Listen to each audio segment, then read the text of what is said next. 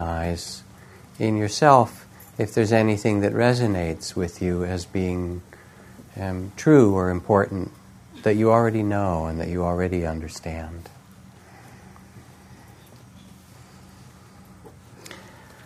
And tonight I'd like to somehow weave together the question of happiness and the Buddhist teachings of the way of the Bodhisattva.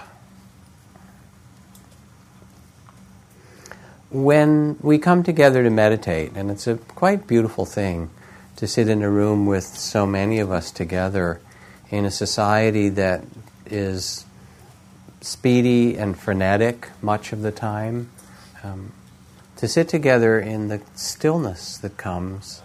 I know you're not still inside, but that's all right.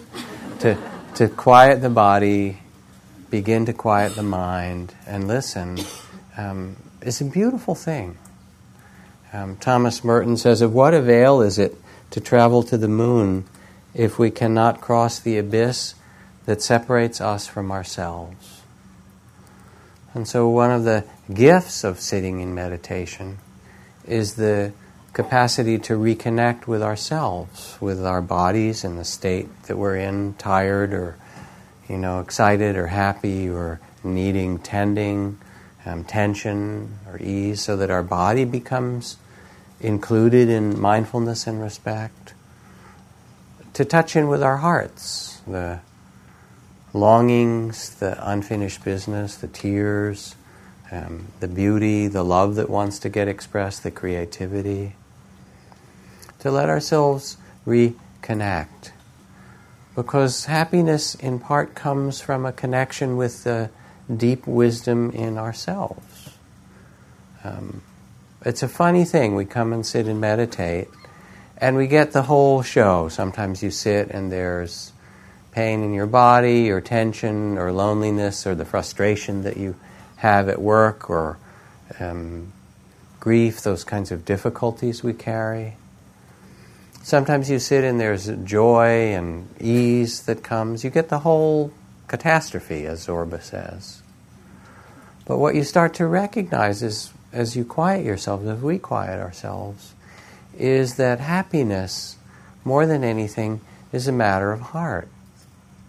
Once our basic needs are met as human beings of food and shelter and justice, then it's the inner state, more than anything, that matters. And of course that's counter to a lot of the advertising that we find, where our culture has misplaced its value so much on consuming things. The poet Hafiz writes, "The mind is ever a tourist, wanting to touch and buy new things, then toss them into an already filled closet." And there we are in our culture, kind of accumulating things. But somehow we know, again, once the basic needs are met, we know some people with a lot of money, quite wealthy, who are happy, and some people with a lot of money who are unhappy, miserable. And some people who are poor, who are unhappy, and some people who have very little, who are filled with well-being and joy. So this is a story I told maybe a month or two ago here, but it's on the repertoire for the moment, so I'll tell it again. I like it. There was a good friend of mine who used to sit on Monday nights on occasion, named Milton Friedman, which is also the name of Nobel Prize-winning economist at the University of Chicago. And my friend Milton Friedman worked as a speechwriter in the White House for Jimmy Carter. He also worked in the Senate as a speechwriter for a number of key senators. And one day in the 70s, when there was this huge economic meltdown, double-digit inflation and all kinds of things economically difficult, Milton, my friend, got a phone call. Is this Milton Friedman? Yes. It turned out it was the head of finance for one of the biggest church conglomerations in the country. I won't say which particular church, but he said, I represent the church. He's a minister, but I'm also an economist, and we have a portfolio of so many $100 billion, and with all the economic trouble at this time, I'm looking for advice. Where do you think we should invest the money? Or what should we do with this money? And my friend Milton thought for a moment. He said, have you considered giving it to the poor? Which was kind of a shock. And the guy on the other end of the line said, is this the real Milton Friedman? To which my friend Milton replied, is this the real church?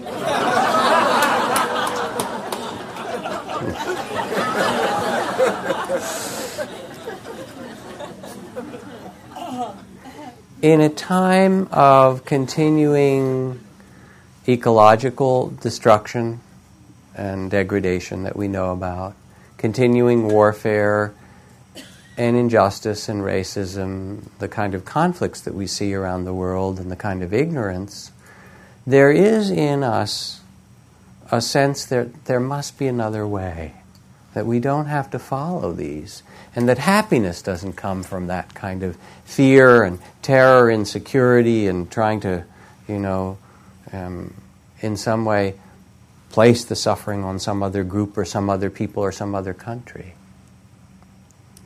And even though Buddhist teachings acknowledge suffering as quite central, the first noble truth of the Buddha is the truth of dukkha, or suffering.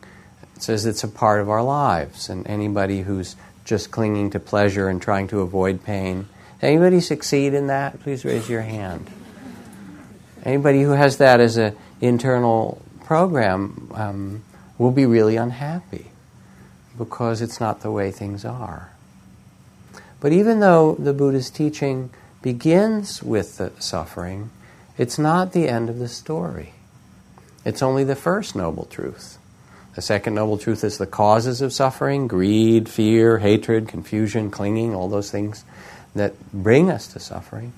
And then the third noble truth is that there's an end to suffering, that there's joy, that there's ease, that there's freedom that is your birthright, that is possible for you as a human being.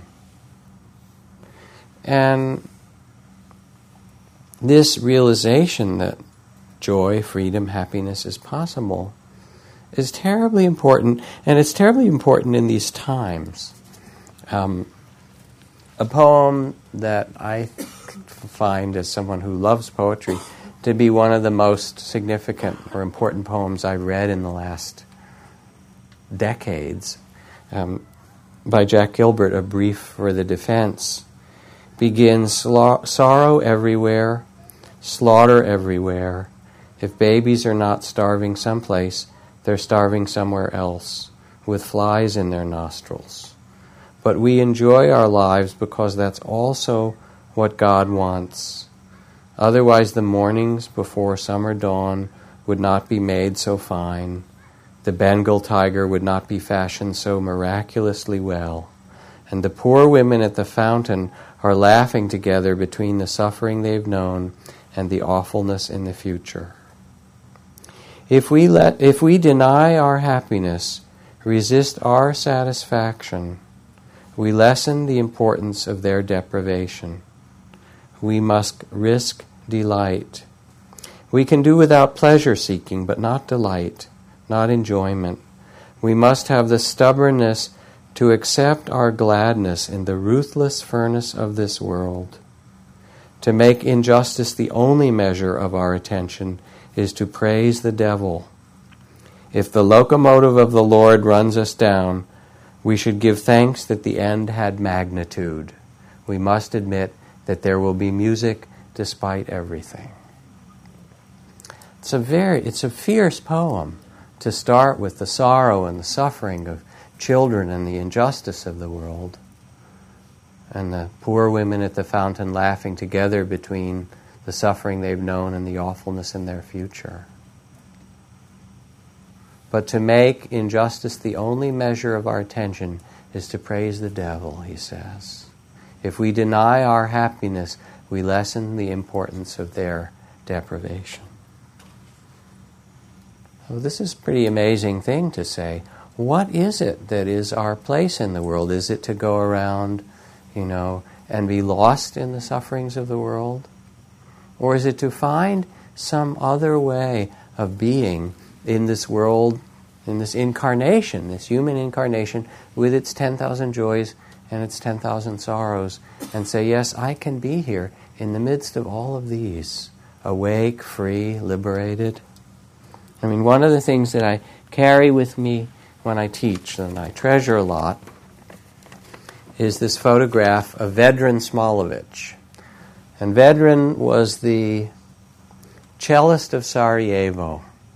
I pull his picture out here every 6 months or so, in honor. And when Sarajevo was under siege in the Yugoslav-Balkan War, not very many years ago, handful of years ago, between the Bosnians and the Serbs and the Croats and so forth.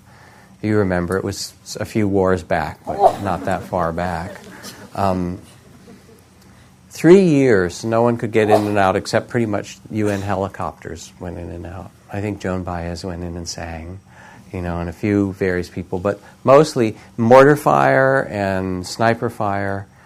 And in the middle of this, Vedran, who'd been in the Yugoslav National Symphony, every day would put on his tuxedo and take his cello and a folding chair and go sit out in the main square of Sarajevo, in spite of the snipers and the mortar fire, and play music so the people of Sarajevo would not give up hope. And then this was a photograph of him in the bombed-out National Library of Sarajevo playing a concert when the war ended. We must admit there will be music despite everything. So the Buddha looked out at this world of birth and death and gain and loss and praise and blame and joy and sorrow. He said, what is it that brings freedom, and what is it that brings happiness? Happiness comes not from these external things. Once you have, as I said, once you have a modicum of food and shelter and justice. Happiness comes from your integrity. It comes from speaking truth and acting in ways that are true and not causing harm to others. That's what integrity is. To act in ways that cause neither harm to yourself nor one another. Morality, virtue, there are all kinds of words. Some of them are kind of archaic, but the meaning of it is to act with integrity. And when you meditate, you start to feel the effect of this kind of happiness. Basically, as I've said before in other evenings, it's hard to sit and meditate after a day of killing and stealing. It just doesn't work very well. And in the monasteries, it was so beautiful because there was a love for or respect for everything. This poem from Lloyd Reynolds, one of the great calligraphers of America, he writes, "A bug crawls over the paper, leave him be, we need all the readers we can get." Right? And there's some way that when we have a reverence for life, which was the environment, was the field of consciousness of the forest monasteries where I trained in Asia, where the ants and the bugs and the deer and the wild game of the forest were as cared for and as respected as we cared for one another. When there's this field of reverence or integrity, there comes ease and generosity and caring and trust, and it makes for happiness. So they're the outer forms of happiness, of integrity, of not harming other beings. It makes us happy. Of being generous, of caring for the life of other beings. And then these are supported, it turns out, by having a quiet mind. When we meditate, the simplest description is you sit to quiet the mind and open the heart. And if we're frantic and overbusy and frightened and lost and tense and reactive and so forth, it's hard to stay in touch with our fundamental integrity, our care for ourselves and others. We get lost. So we sit, not for any special state, but to come back to ourselves. My teacher Ajahn Chah put it this way. He said, try to be mindful and let things take their natural course. Then your mind will become still in any surroundings like a clear forest pool. All kinds of wonderful and rare animals will come to drink at the pool, and you will clearly see the nature of all things. You will see many strange and wonderful things come and go, but you will be still. This is the happiness of the Buddha. And so this is another dimension of happiness. It's the happiness of having a sense of a quiet mind and an open heart, a stillness in ourselves, where we're not reactive and frightened and riled up, where we're centered in ourselves. And in doing so, we discover a kind of inner freedom that cannot be shaken, really. Oh, we get shaken, but that fundamentally cannot be touched by the changing events of gain and loss and praise and blame.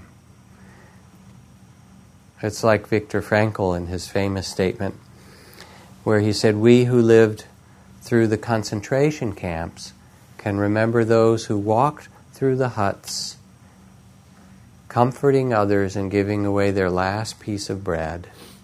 They may have been few in number, but their very existence proves the final freedom for human existence, human spirit. The freedom to choose your spirit in any given circumstance.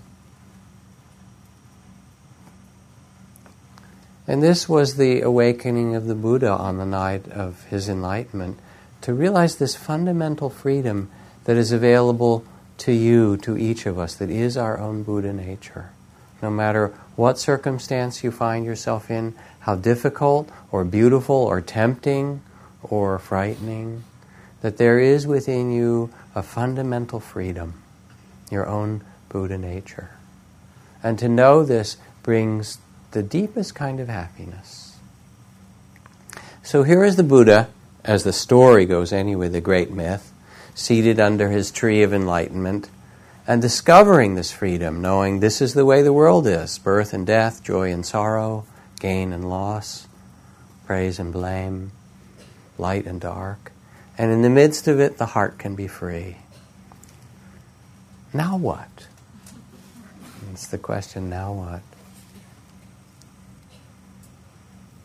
Then, in the stillness, the Buddha, it's said in this myth, surveyed the world with the eyes of wisdom, and tears began to roll down his cheeks because he saw beings everywhere who wanted to be happy, doing the very things that cause suffering, clinging and grasping and fighting and getting reactive in anger and fear and hatred and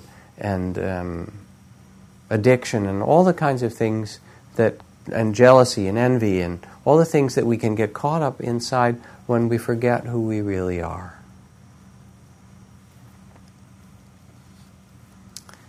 And it says, as it says in one Buddhist text, for it's not just the Buddha's journey, but it's ours as well. After the realization of the final insight of freedom, where you can allow everything to arise, not cutting it off, yet not falling under its spell, there's born in you exceeding compassion for all those living creatures who do not realize this essence of freedom. And you spend your life working for the sake of these others, but all your meditations have now cleansed away any idea that these others really exist separate from yourself. The whole illusion of separateness dissolves in this freedom. And so the Buddha's tears rolled down his cheeks, and he looked around and he saw all these people who were like himself. They were himself, their own Buddha nature, covered over, confused, wanting to be happy. And it's very simple. In Zen, they say there are only two things. You sit and you sweep the garden. And it doesn't matter how big the garden is. So breathing in, you sit down and meditate and quiet the mind, open the heart. And then breathing out, you get up from your seat and you go out into the garden of the world. And so the Buddha rose up from his seat of enlightenment and walked the long, dusty roads of India for 45 years, teaching in an open-handed way the possibility of happiness to everyone that he met. And part of the way he taught, which is also what I was taught, is called in the Buddhist tradition the way of the Bodhisattva. And Bodhisattva is a compound word. Bodhi means awakened, and sattva means being. So it is a being who's committed to the awakening of all beings, no matter what happens. And so the Buddha walked those roads as an expression, if you will, of the archetype of the image of the Bodhisattva. And the vows of the Bodhisattva, which one can take often in different Buddhist temples or traditions, are that sentient beings, living beings, are numberless. I vow to offer my life to the awakening of them all, to the benefit of them all. It's a kind of a serious vow to take. Not because you're supposed to, and it would make you, a good person, and will look good on your resume or, your obituary or whatever. Well, it's a bodhisattva along with a master's degree in business from the, Berkeley, but because it's a way to be happy. And it's a different way of thinking about happiness than we think of in our popular culture. This way of happiness is that it's the love that you give, the love that you find in yourself, and that the love that you give, that is what makes you happy. And people who don't have a way to give, it's a tremendous sorrow. So I carry this little traveling altar with me that has a picture of the Dalai Lama and the Shantideva version of the Bodhisattva vows that he takes every morning. May I be a guard for those who need protection and a guide for those who journey on the road. And may I be a boat, a raft, a bridge for those to cross the waters, an isle for those longing for landfall, and a lamp for those who need illumination and light. May I be a resting place, a bed for those who need rest. May I be the medicine for all who are sick, and the food for all who are hungry, and the tree of miracles, of abundance, and like the great earth and the sky itself enduring, may I too endure for the benefit of the boundless multitude of living beings as their sustenance and nourishment, awakening us all until we all pass beyond the bounds of suffering. Morning prayer. It's a kind of a serious prayer to take. Okay, may I, for however long it takes, sentient beings are numberless, and let's see, I'm going to start with that one, and then that one, and then that one. And the thing that's amazing about the Dalai Lama, who's, of course, such a world figure now, is that in spite of the weight of the tragedy, the continuing tragedies and sorrows in Tibet and in other parts of the world that he is so concerned with and works so hard to alleviate, he's also happy. He's also happy. And people have asked him about it. I mean, he had his best-selling book in the New York Times, number one New York Times bestseller for a year or two, The Art of Happiness. How can you be happy in this way when all these terrible things have been happening to your people in Tibet? And he'll say they've taken, our sacred books and burned them from the temples, and they've taken the monks and nuns and thrown them in prison, and they've destroyed many of the temples and many of the parts of the richness of Tibetan culture they've destroyed. Why should I also let them take or destroy my peace of mind? They've taken enough. And this is an amazing statement of inner freedom. That no matter what we go through, and it doesn't mean that you won't grieve and that you won't have tears, and the Dalai Lama weeps a lot, like everybody else, when things are painful and they're sad. He weeps very easily. It's an interesting thing to see how he will, something tragic happens and he weeps and floods of tears and great concern. And then he goes back to this state of the mystery of life and incarnation and its wonder and its beauty in the midst of it all. And so the awakening of the Buddha, which is really the awakening of each of us, is a reminder that in the ruthless furnace of this world, to use that phrase from the poem, it is possible to live with dignity and integrity and joy and love. And love this world and all the beings in it, and seen and unseen. And it's what makes us happy. And meditation is a support for that. It's not to get some state or some special experience, but to put us in touch with the deepest freedom and happiness of our heart. So in the new book that has come out recently that I wrote, I start by talking about this kind of freedom or nobility with these little excerpts from the Buddhist texts that begin, "O nobly born, O you who are the sons and daughters of the Buddhas, the sons and daughters of good families, the sons and daughters of the awakened ones, remember your true nature." Because we tend to be, in our culture, as I've said many times, we tend to be loyal to our suffering and really take it to be ourselves. So Robert Johnson, the Jungian analyst, writes, people resist the noble aspects of their shadow, of that part of themselves that's disowned or they don't want to look at, more strenuously than they hide their dark sides. It's more disrupting to find you have a profound nobility of character than to find out you are a bum.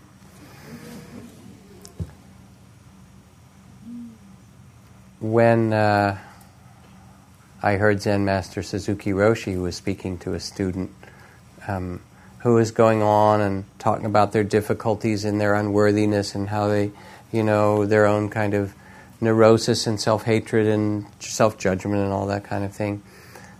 And he looked at the student and he said, you're perfect the way you are. And to hear this from this beautiful, wise, loving, great master, you're perfect the way you are. The student smiled. Said, and there's still room for improvement, And this is kind of the paradox, that the fundamental ground is of perfection, of our nobility, to remember this. And then, yes, of course we can practice, and of course we can grow, and of course we can develop. But in some fundamental way, the fact that you're here is because the universe approves of you. Otherwise you wouldn't be here. So we begin with this ground of nobility or dignity of our true nature, our Buddha nature, and then discover that when we return to it, when we return to our own dignity with mindfulness and care and presence, stillness, that there is in it innately compassion, connectedness. When we get quiet, how can we not care about the life around us? Because it's part of us. It's not separate. When we're not caught up by our fears and our conditioning, from the past. Someone's in difficulty, the natural response of the heart is to help. So last year, on one Monday night, I told the story. My daughter had been coming home from the East Bay where she was at school at Berkeley. And she was driving home one afternoon across the Richmond Bridge and then coming up Sir Francis Drake Boulevard to where the 4-lane road goes near the ferry terminal and the Larkspur Landing. And the traffic came to a halt. And the car right in front of her stopped. It just stopped cold, and it was just sitting there And she was looking out, and people were starting to honk and back of her and stuff. And no one was moving, and she thought, this is really weird. She couldn't see anything. The cars were just stopped. So she got out, and she walked out to see what was happening. And it turned out that there was a mother duck with 9 ducklings that were crossing from the land side across the road toward the ferry terminal. And these 2 cars had seen it. And so it was like that children's book, Make Way for Ducklings, right? There was the mother, and she walked across the road and got up onto the center island, and the 9 little ducklings all crossed, and so my daughter Caroline and a couple of other people got out and made sure it was okay, and they got on the center island, which is, pretty wide there, and they were kind of relieved. And as soon as the last duckling got on the center island, the mother duck, mack, mack, saw that and jumped off the island and started across the other 2 lanes of traffic. And so my daughter and the other person had to run over and stop the cars, and the duck and the ducklings all crossed to the other side. But there was a big curb, like a foot-high curb there, so the mother duckling got up, but the little ones couldn't get up, and they had to go and help each little duckling up, And she got home, of course, she was ecstatic. It was like, oh, Dad, you got to, this is the greatest thing that, my day has made. So I told that story. And then after telling that story, people have came up to me for weeks and told me duckling stories, not literally duckling stories. Somebody was driving down the Casio Valley Road, and they saw on the road this bird that looked like it was still whole, but it was lying in the road on the other side, and they passed it and then looked back, it was still there, and pulled over and sort of walked back and went and picked up the bird, and I think it was a dove, and it had obviously been hit by a car in some way, but it was still warm, and you could feel it was still alive. And she said, I just held it for a while, and did my meditation and compassion for this bird, and all of a sudden this little eye opened and the head turned, it was in shock. And the eye then closed again. It didn't like what it saw, right? Then opened its eye again, and then closed its head, and then finally opened its eye, stretched its wing, and it flew off. She said, and I felt so good at having stopped and gotten this bird off the road.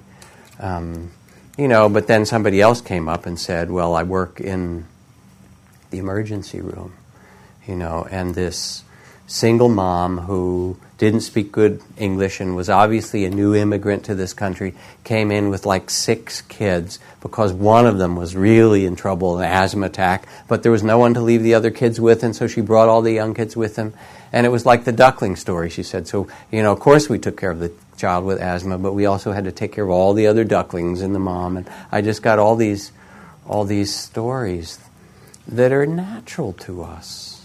When I was in Palestine and Israel earlier this year, the symbol that was the most moving to me, visiting a whole series of different peacemaking groups and people who are replanting olive groves, the Israelis and Palestinian women working together, and the former combatants for peace, painted on the backside of the big dividing wall along the line between Israel and parts of Ramallah and the West Bank. On the backside was this huge 10-foot image of the peace dove wearing a flak jacket, carrying an olive branch in its mouth and wearing a flak jacket as if to say, times are tough and I'm here anyway. And and there were flags of that. It was very, very moving to me. So the notion of the Bodhisattva is a being who isn't afraid of the difficulties of this world, or maybe is afraid, so we're afraid, so what? Who may even be afraid, but who knows somehow that what brings happiness in this world is not running away from the way that the world is, but offering ourselves to it, tending to our own life. Bodhisattva doesn't exclude their own body and their own life and their own heart. This is part of the circle of compassion. But the willingness to turn toward it and know that freedom and compassion is possible no matter what the circumstance. And in Tibetan Buddhism, you actually pray for difficulties. You ask for them. You say, pray, may I be granted enough suffering that the great heart of compassion will be awakened in me. That's a kind of different move than our kind of American cultural advertising, isn't it? You know. Or this from a great Indian master who says, "Go ahead, light your candles, burn your incense, ring your bells, call out to the gods, but watch out, because the gods will come, and they will put you on their anvil and fire up the forge and beat you until they turn brass into pure gold." So either you go willingly, basically, or the suffering comes anyway, because it's woven into life, right? But in this way, as Helen Keller says, though the world is full of suffering, it is also full of the overcoming of it. There's a trust that grows in us that we can turn toward our grief, our fear, our rage, our shame, our sorrows, and not be overwhelmed by it. Because we learn in meditation, all these things come up, and the big question is, how do you touch it? Do you touch it with fear and aversion and aggression and try to get rid of it? Do you keep the war going in yourself? Or do you sit as the Bodhisattva and the Buddha and say, oh, you too? You know, it's not just the wars in the Middle East, and it's not just the conflict in, some other part of the city, but it's that which we carry in ourselves, because those are born out of human consciousness. And so how do we touch these? And we learn in meditation that we can open the heart and open the space of awareness and trust that we can face all of our humanity, the whole of our human incarnation displays itself when we take this seat in the center of the world underneath our tree of enlightenment. And more we learn this possibility of inner freedom. And people will come in when I'm leading residential retreats, and I do a lot of individual work with people, and they'll say, I have so much grief, it feels like it will never end, And I'll listen, and I'll say, well, how big is it? Is it as big as the ocean? Oh, it's bigger. All 4 oceans? That's how much tears I have in me. I'll drown, I'll never... Well, okay, why don't you close your eyes and let yourself drown and see what happens? Maybe you can swim underwater. And the tears come and the grief comes, and how long is it? It's going to last for 1,000 years. Well, okay, give it 10,000 years. That's fine. We're not in a hurry. How about 100,000? 10 minutes, of course. Imagine it's 200,000. How long do you need, right? And the tears weep and weep. And at some point, in the first day or the 5th day of the retreat, or maybe it's the 5th month because it's a great loss in their life, or the first year or something, if you let yourself open, something new will be born. It always is. It always is. The space of awareness begins to show us that something else is possible when we don't resist experience. And we begin more and more to trust the great heart of compassion. How do we touch this world? The Bodhisattva sees the world of pain and suffering and beauty and love and mystery and touches it all with the heart of kindness. So a story for you. The poet and spiritual teacher Araya Mountain Dreamer writes about helping a participant at a New Age meditation seminar. She says, at the end of a very long day that I had been working, a small, thin woman in an oversized parka introduced herself as Isabel. "Can I do this meditation on my own?" she asked. "Yes," I said, "I'm sure you can, although many people find it easier to establish meditation with the help of a group. It's just hard to keep up the discipline on your own." "But what will it give me? What will I get if I do this every day?" Her tone took on a whining quality, and I felt my irritation rise as she continued. "How fast will it work? Will I feel a difference after a week? How will I know it's working?" This was exactly the kind of thing I detested. The quest for the quick fix, the desire for guaranteed outcomes, the simple answer, do this and you will get that. My sons were waiting for me and I wanted to go home.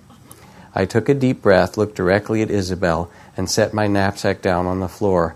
I tried to slow down my words, thinking that maybe if I spoke slower, I would feel more patient. "Well," I said, meditation is more a process than a goal-oriented activity. It can help you become more aware of what's going on within and around you, and this can help reduce stress. My best advice is to try it and just be patient with yourself. And I picked up my bag and started to button my coat. I really did have to leave, and I wanted to get out while I was feeling virtuous for not snapping her head off. But as I started to move away, Isabel suddenly reached out and grabbed my arm with surprising strength. "But what I want to know," she said, her voice rising in a crescendo that bordered on real panic, "is will it help me find God? If I meditate, will I have an experience of something or somebody out there, someone listening, someone really with me?" A wave of desperation swept out from her through me, and I was surprised to find my eyes filling with tears. This woman wasn't looking for an easy answer or a guaranteed formula because she was lazy. She didn't want a simple plan because she was unable or unwilling to think critically about what would work. She wanted something she knew would work and work quickly because she was hanging on by her fingernails. She wanted something that would work in a week because she was afraid that she simply wasn't going to make it through months or years. And I put my hand gently over Isabel's where it gripped my arm. "It's okay, Isabel. We all feel desperate at times," I said. "Nobody does it by themselves. We all need help." And her hand relaxed a little beneath mine, and she started to cry. And we talked for a while longer. There is no them. There's only us. And when I left, I did not leave one of them. I said goodbye to one of us, a human being, doing the best she can, searching for the home for which all our hearts long.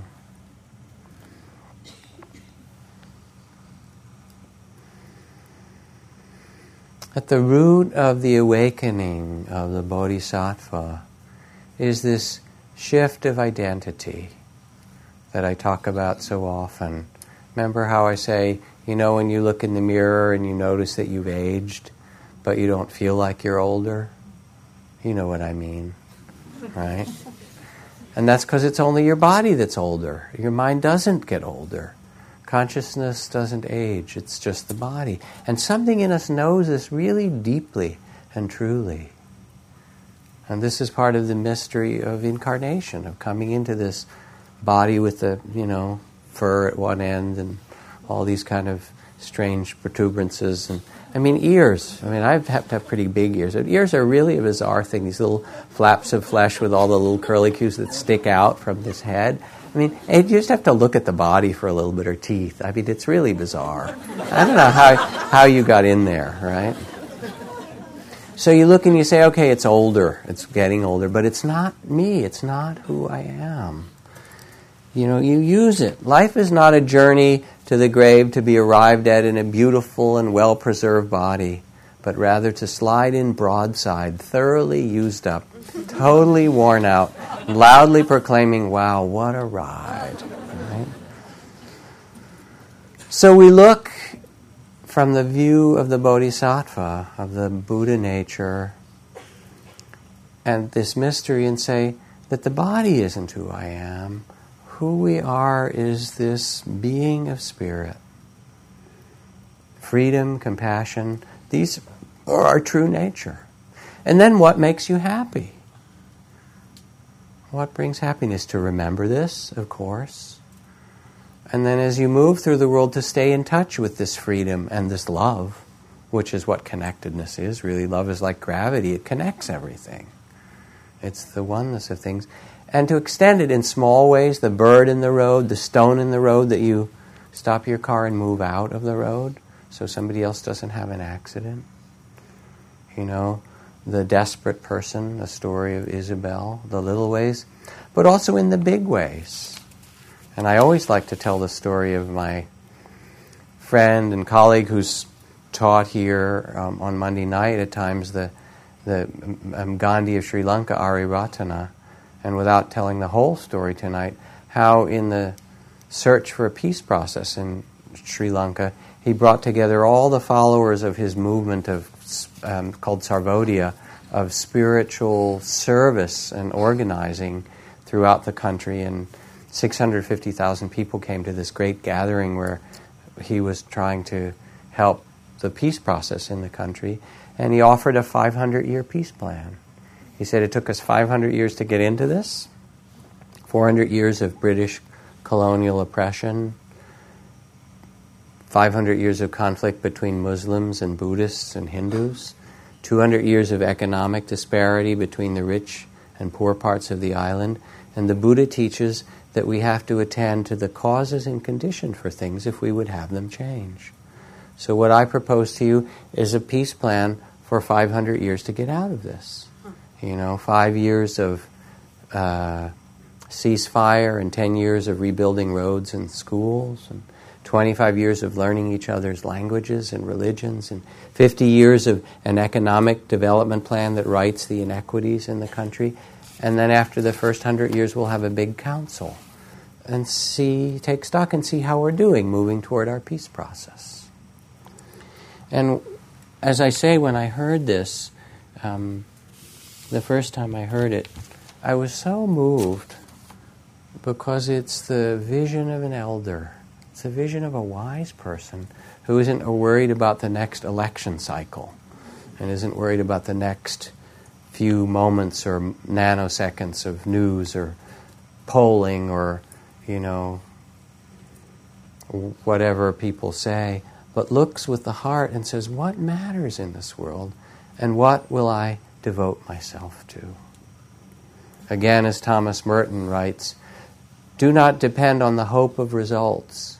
You may have to face the fact that your work will be apparently worthless at times and achieve no result at all, if not, perhaps occasionally bring about its opposite. As you get used to this, you start more and more to concentrate not on the results, but on the value, the rightness, the truth of the work itself.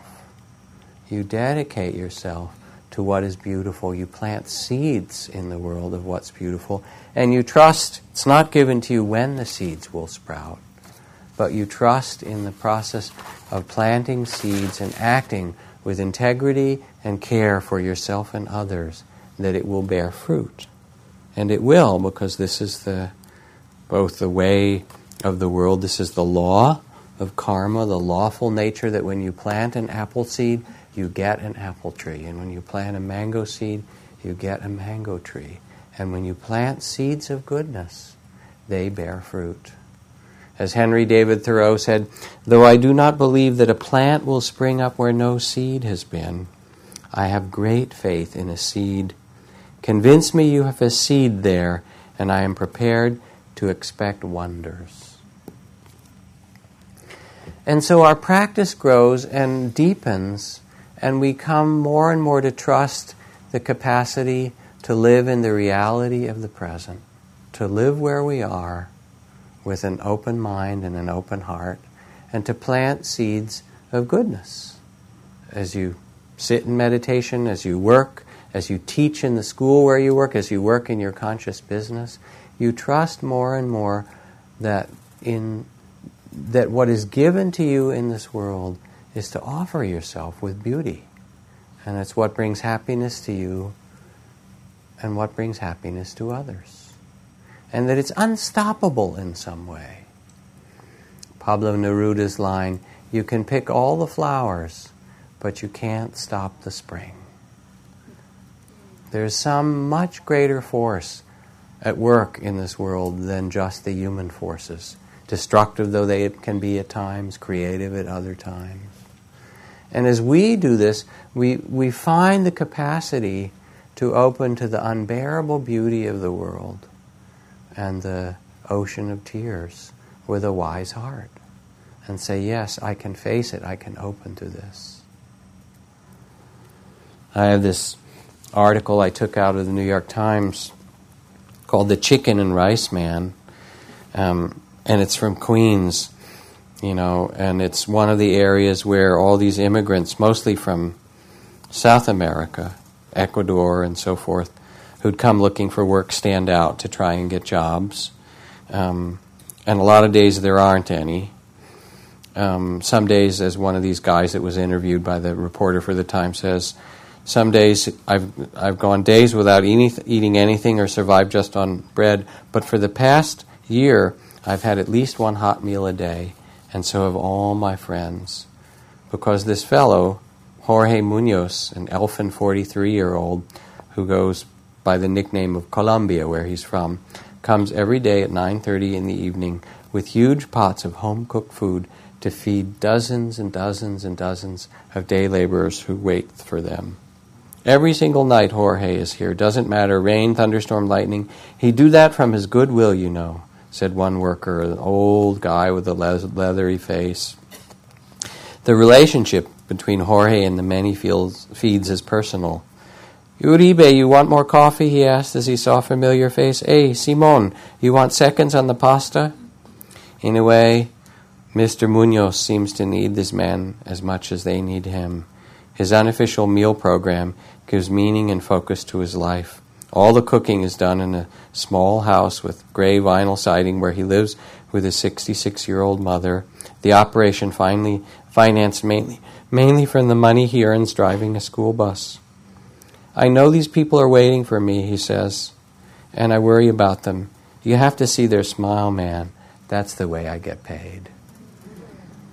And there's this beautiful picture of this man smiling as he's getting his chicken and rice. It makes me want to read the New York Times, you know.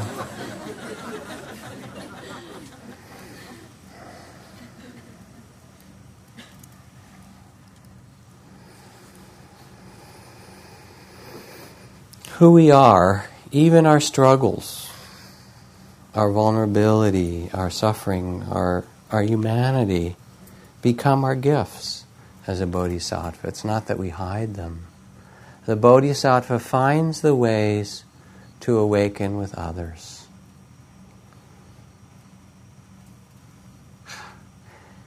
And there's thousands of ways to do it. There's so many ways.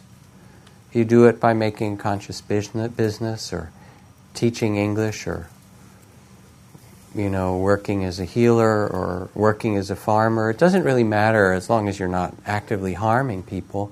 You have a life to live. You have this strange and amazing incarnation, and there are all these wonderful stories of bodhisattvas in every form. Let's see.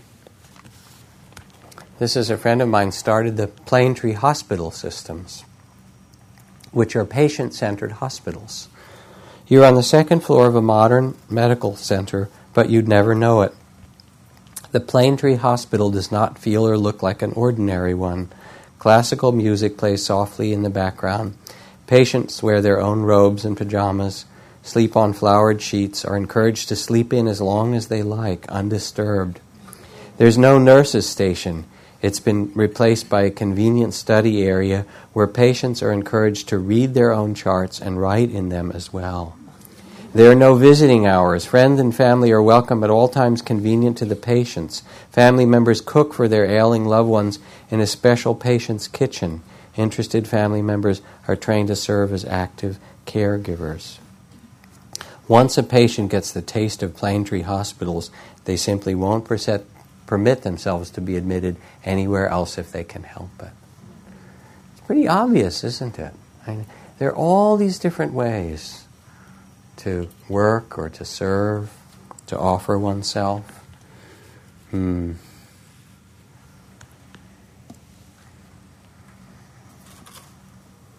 Bodhisattva, it said, appears in 100,000 different forms.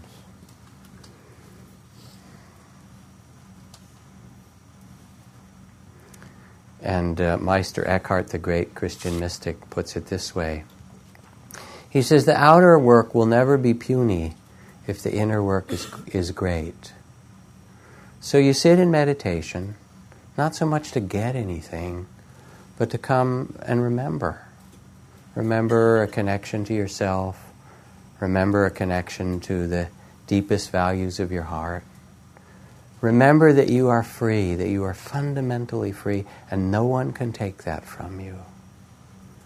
To find this freedom and dignity and what Martin Luther King Jr. called soul force within yourself. And then to realize that the world doesn't need more oil, it doesn't need more food, even though there's a food problem now. It needs less greed and less hatred, less ignorance and prejudice. It needs more awakened beings. And guess who that is, in case you were looking for one?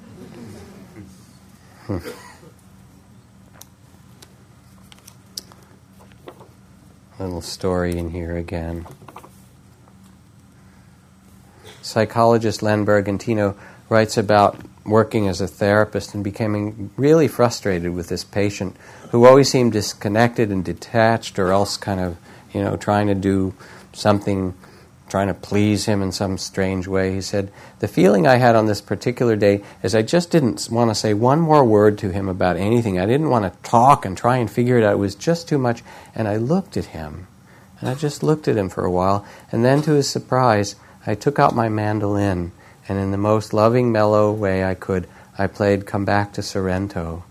He broke down in tears, and he cried for the last 40 minutes of the session, saying only, "Doctor, you sure earned your money today." And I replied, to think I wasted all these years talking to people. There is something mysterious that we want to give that makes us happy, which is our love of life, our awakening. And of course we have to stay connected with it in ourself. You can't do it in some kind of codependent way. Okay, now I'm going to be, Superwoman Bodhisattva and take care of everybody else and forget my own body and my own community and my own home and my own care for things.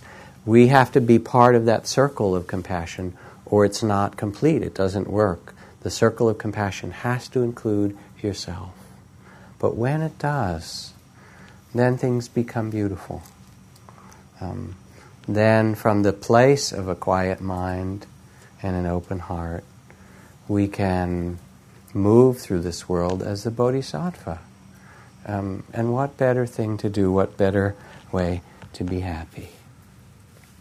And so I end with a kind of modern version of the Bodhisattva vow written by the poet Diane Ackerman. She writes, "In the name of daybreak and the eyelids of morning and the wayfaring moon and the night when it departs, I swear I will not dishonor my soul with hatred, but offer myself humbly as a guardian of nature, as a healer of misery, as a messenger of wonder, as an architect of peace. In the name of the sun and its mirrors and the day that embraces it, and the cloud veils drawn over it, and the uttermost night, and the male and the female, and the plants bursting with seed, and the crowning seasons of the firefly and the apple, I will honor all life, wherever and in whatever form it may dwell, on earth my home, and in the mansions of the stars." And you could write your own Bodhisattva vows. They could be really simple, but you know what the heart would most wish to leave in this world as you pass through in this mysterious, amazing incarnation. And to sit and listen to the heart is to know this, and then to get up is to, like breathing in and breathing out, is to sweep the garden of the world. So let's sit for a moment.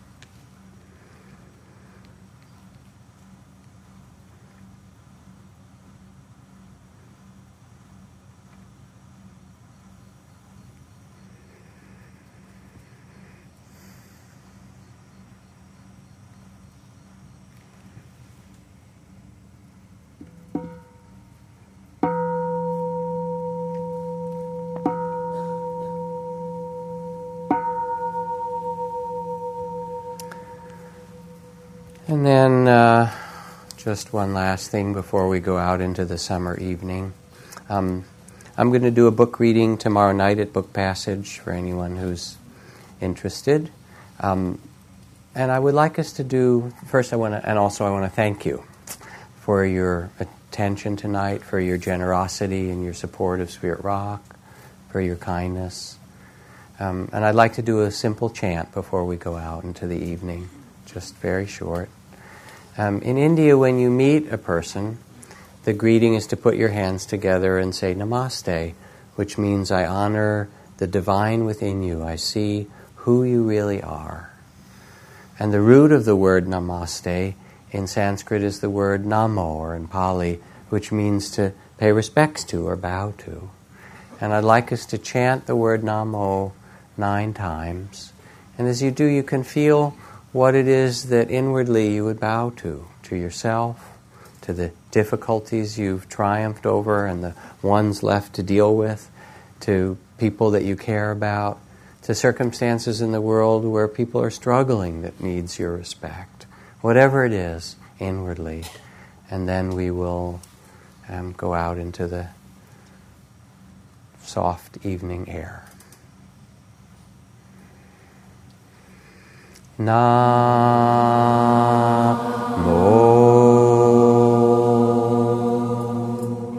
Namo.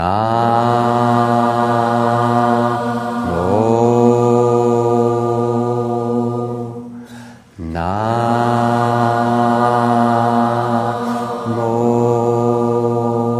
Add harmony.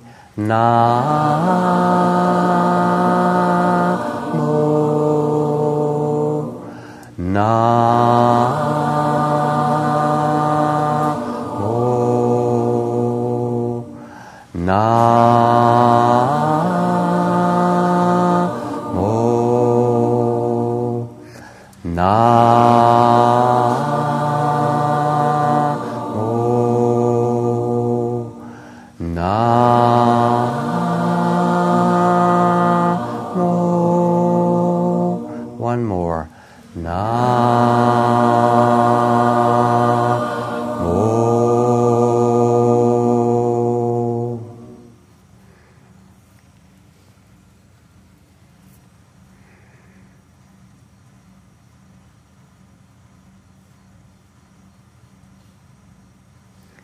And may you enjoy your life as a Bodhisattva this week ahead. Thank you.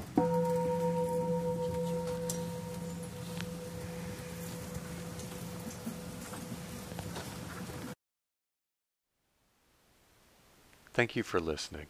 To learn how you can support the teachers and Dharma Seed, please visit dharmaseed.org/donate.